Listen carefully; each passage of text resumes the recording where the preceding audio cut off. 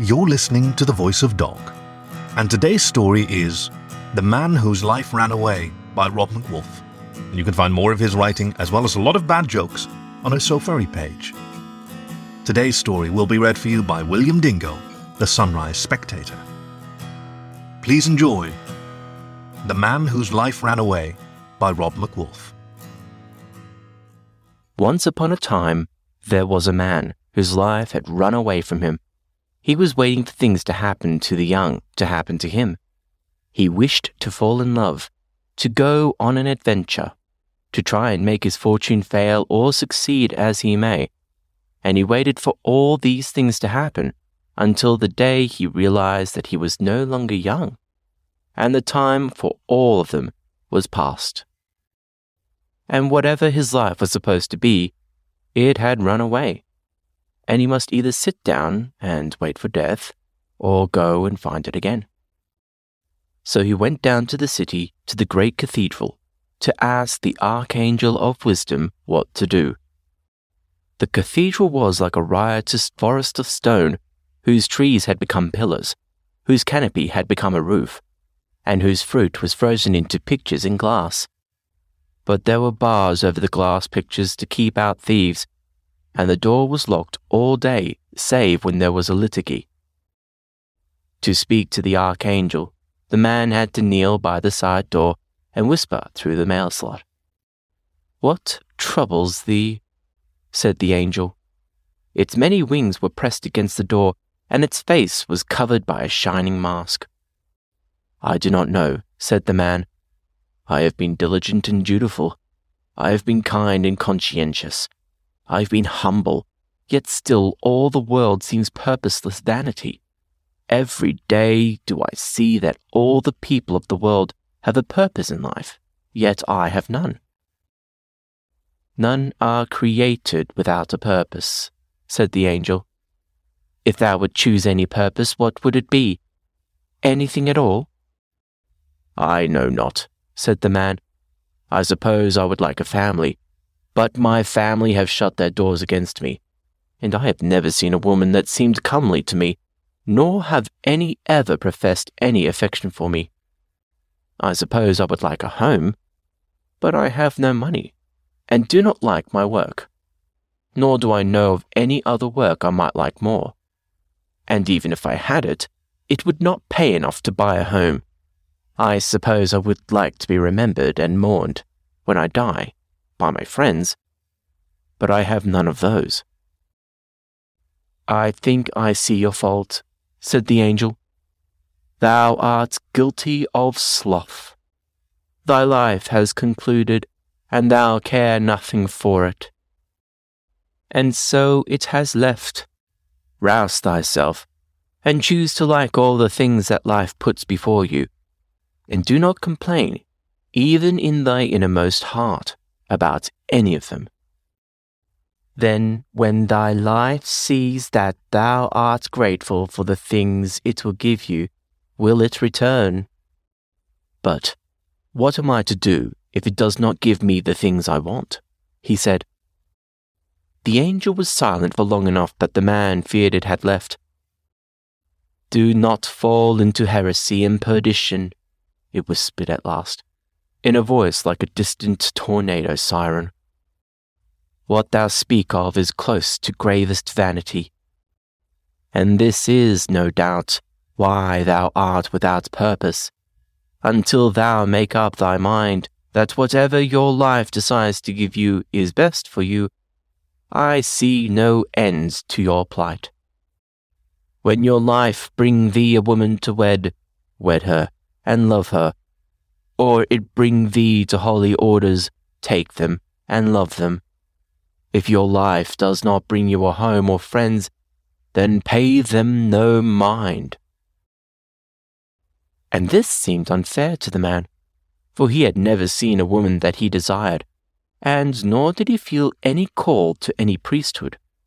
And he did not think that he had it in him to cease to want things, merely because he did not have them. And he said, "This, you say, is why my life has escaped me." "I have no doubt," answered the angel. that it is the workings of providence to keep thee from the path of sin. That path is wiped away, and the life suspended like a tree in an ice storm in spring whose buds are frozen forever and never bloom. Is it not said that by the fruits of our lives we shall be judged? It is. And if a man's life bore no fruits at all, the man's voice was very quiet indeed, but the angel heard him, such that he might just as well have never been born. How would you judge such a life? I have judged some such lives, the angel said. Its voice was weary. And to them I must say, may you never bear fruit again. And they are withered from the roots, and cast out from the light, and are never heard of any more. And how is this just, said the man, if it is by providence that my life bears no fruit, against my wishes, that I should be then condemned and withered for the lack of fruit by the same providence? When the angel did not answer, the man said, I will go seek other answers if you have none to give. The angel's voice rang out like a train in a tunnel. Turn not away from the light. Have no dealing with pagan things. If unpagan things will not help me, where else but to pagan things can I go? Farewell, said the man, and he left. The man went to the orc folk. He sought them in their wasteland strongholds, and in their underground lairs, and in their cheap bars, and on their websites where unlawful things were bought and sold. He drank with them, and he listened to their loud music, and he stayed up with them all night until they went to sleep at sunrise. For he had heard that all these things were the kind of things that people did when they wished to find themselves. And the orcs told him, Who cares if your life has escaped from you? You're still here, and you don't need a life to dance, or to drink, or to fight. Stay with us and debauch with us, and forget everything else. Have more fun than you can endure, for then you cannot regret anything. Who knows, but that tomorrow we may all be dead. So make the most of the night. And the man grew weary of them, and went on, for the orcs had no answers for him. The man went to the wolves, on the plains and in the forests, and he followed them through national parks and down game trails, and he made camp in the tundra. And they came around his campfire, so that they were nothing but black shapes and eyes, shining in the darkness. And they said to him, Why do you trouble us with questions about your life? What is your life to us? We have our own lives, and even if we had yours, it would be nothing to us. Was your life chasing the caribou? Did it find its way to water and shelter by smell alone? Did it face bears and lynx, and the bitter cold with nothing but the courage of its family? No, said the man, warming his hands at the fire. I have no family, nor can I get one until I find my life again. That is the saddest thing we have ever heard of, said the wolves, and left him. All night he heard them howling to one another across the empty plains about how pitiful he was. In the morning the man went on, for they had no answers for him. The man went to the loons on the still waters of the cold lakes, and they said, What does it matter if your life has escaped? Life does not matter. The fish are caught, the nest is built, the chicks are hatched, the winter comes and you fly away to the sea, as surely as night follows day and day follows night. And even if you should fail to do these things, someone else will do them. Life can look after itself. But it is death that should concern you. Death must be mourned and appeased and sung away, and at long last welcomed. If you wish, you may build a cabin on the lakeshore and listen to the requiems we sing, and in time you will learn the secrets of death that none know but us. I care nothing for the secrets of death, said the man. "I want the secrets of my life, and I cannot know them until I get it back." "Why do you seek among the living?" said one of the loons. The others turned in the water to look at it, like tugboats around a steam barge. "You know your life is gone. Why look in the places that it would be if it had not left?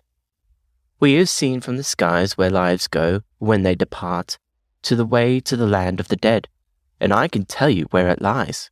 Seek there." So the man journeyed to the land of the dead. In the land of the dead, the man saw great forests, with trees larger than mountains, and there were buildings made all of old stones, stores and houses, and apartment blocks with strange ruins whose purpose he could not guess, with nothing inside them and falling apart, and hanging in the air without falling. And there were skies, with stars brighter and more riotous and more numerous in every color imaginable than any eye on earth had ever seen. He journeyed through the land of the dead until he came to the shore of a sea, and across it he could see another bank of land, and beyond that the sunset. And the sunset said to him, "What do the living seek among the dead?" He answered, "I am seeking my life, for it has escaped from me." "That is grievous," said the sunset, "but I can give you little help. I am the ending of the day, the winding down of things. It is under me that souls pass into the west and find rest from grieving. If you can find the noon or the sunrise, perhaps they may know. It is too late for me to seek the noon, and too late by even more to seek the sunrise. The morning and the noon of my days had already passed by the time I noticed my life had escaped." "You are not the first to suffer so," said the sunset. "I have heard this plaint before. I hear it from the murmurs of starlings, and from the blackbird rookeries, and in the whining of dogs. Lives are lost, and lives are lost, and the lost find a way to keep living without their lives. Have you no flock? Have you no pack? Can your family not help you?" "No," said the man. "My father and mother have shut their doors against me. My brother speaks of me as one long dead. My sisters refuse to hear my name spoken." "Because your life ran away?" the sunset said. "Perhaps, or perhaps the other way around. I cannot remember so well anymore." "If your family cannot help you, what of your people, your nation?" "I do not know who they are." "Then there is little I can do for you," said the sunset. "Already the sun is nearly gone, but while I can, I will give you rest from grieving, that your journey may be less wearisome. For the way before you grows harder the further you go." And the man thanked the sunset, and the sun went down, and it was night, and the man went on. Along the shore of the sea, he came to a person in a boat, and the person was on fire. The flames covered them completely and spilled over the sides of the boat and hissed in the water, yet they were not consumed. Rather, their face burned away and revealed another face underneath, so that they were now young, now old, now a woman, now a man, now a small child, now a face not even human. They seemed to be in no pain. They called to the man, "What is it you seek?" "I seek my life, which has escaped from me, but I have sought all along this shore and I cannot find it." "Well, I know not if your life is there, but if you would cross to the other shore, I will carry you." So the man climbed into the stern of the burning person's boat and shrunk away from the heat of the flames as the burning person rowed across the sound to the other side. "Who were you before your life escaped?" asked the burning person. I do not remember, the man said. It may be I never knew at all. Where were you when your life escaped? They said as the flames ran down the oars. I do not know. I do not know when it happened. I only know that one day I realized it was gone. I could not find it in the lands of the living, and I do not know what I will do if I cannot find it in the land of the dead either. You will go on. Many are those who come to a place where they cannot go on, and go on nonetheless. How? Asked the man. Please, tell me how to go on when going on is impossible. How should I know? Each time it is done, it is utterly different from every other time it has ever been done. Nobody has ever done it a second time. Each time has been the first. But here, we have crossed the Sound, and your journey continues. I can give you only this. And the burning person touched him on the chest for but a moment, and by the time the man felt it, the excruciating pain of it was already past. Remember to have courage. And they turned their boat back into the tide, and were gone. The man crossed through the forest on the other side. The forest was darker here, and the path narrower, and he feared many times that he had lost the way. But at last he came out of the forest and stood upon white sand in the moonlight, and he beheld the ocean. And there was no ship, and no anchorage, and no more land was there anywhere in sight. There was nothing but the stars above, the empty ocean, and the wind that blew over it forever before him. And the wind said to him as he sat on the shore and wept, What troubles you, living man? What business have you here, at the uttermost end of the world? My life has escaped me, he answered. I have sought it in the living world, and it was not there. I have sought it in the world of the dead, and it was not there. Where else is there to look?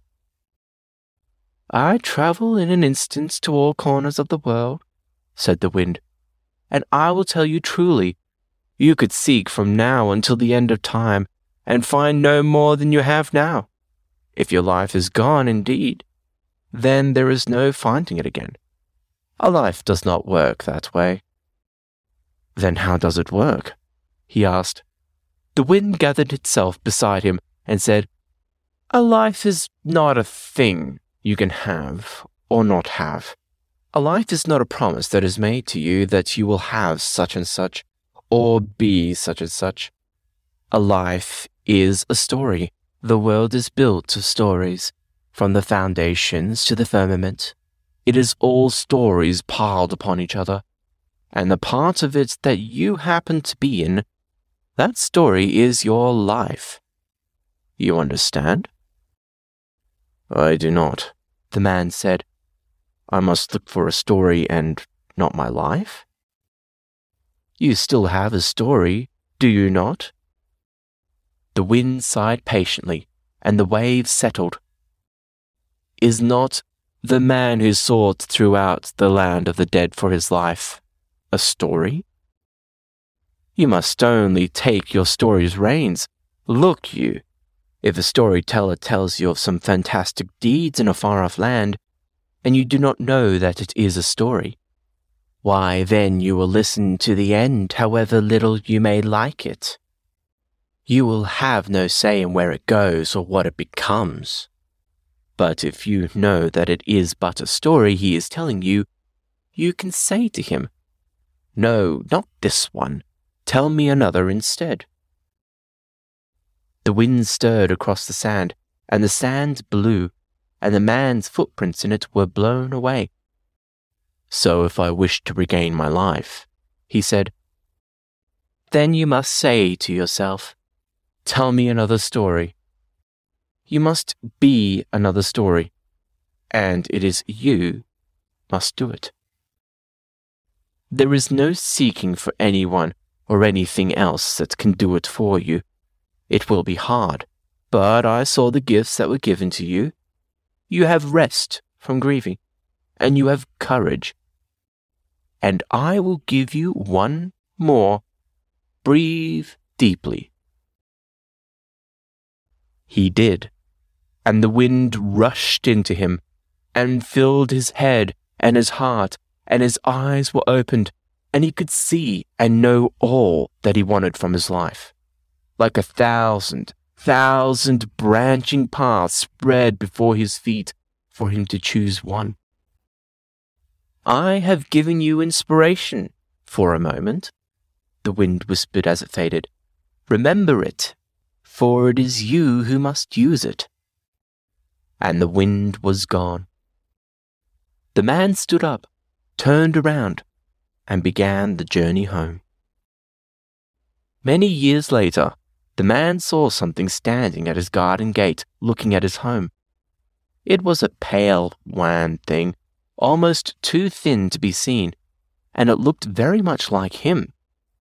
So he came out and went to the gate and greeted his old life. "I ran away," it told him, "because it seems that being with you would make me a nothing of a life. I would never achieve anything. I would never win anything. So I went away on my own. But now I am back, and I can see how wrong I was. You have done so much better since I last saw you. I am certain we can live happily together." His old life held out its hand, but the man did not take it. "But I have a life," he said. "I have a husband whom I love. I have a home that I care for. I drink with orcs. I wander with wolves. I know the songs of the loons, and they are my friends, who, when I am gone back to the land of the dead to stay, will mourn me. And I care not at all if anyone says that any of it is a sin or a pagan thing. My life left me, so I built a new one. And I built it on my own tastes and my own needs, and I live it for me, not for itself. I do not need you back. I am sorry, but I do not think I want you back." The old life frowned. Its cheeks were sunken, and its eyes were dim, and it looked at him through suspicious brows. "Well, what am I to do then? You must take me back. This is not fair." "It was not fair when you left me either. Perhaps, if you are brave, you can do as I did. And if you make a life for your own, you can find a way to live for yourself. If you cannot, if you do not, that is none of my affair. I wish you all the luck you need. Now, goodbye." He turned and went back into his home, and he lived happily after, to the end of his days. This was The Man Whose Life Ran Away by Rob MacWolf, read for you by William Dingo, the Sunrise Spectator. As always, you can find more stories on the web at thevoice.dog, or find the show wherever you get your podcasts. Thank you for listening to The Voice of Dog.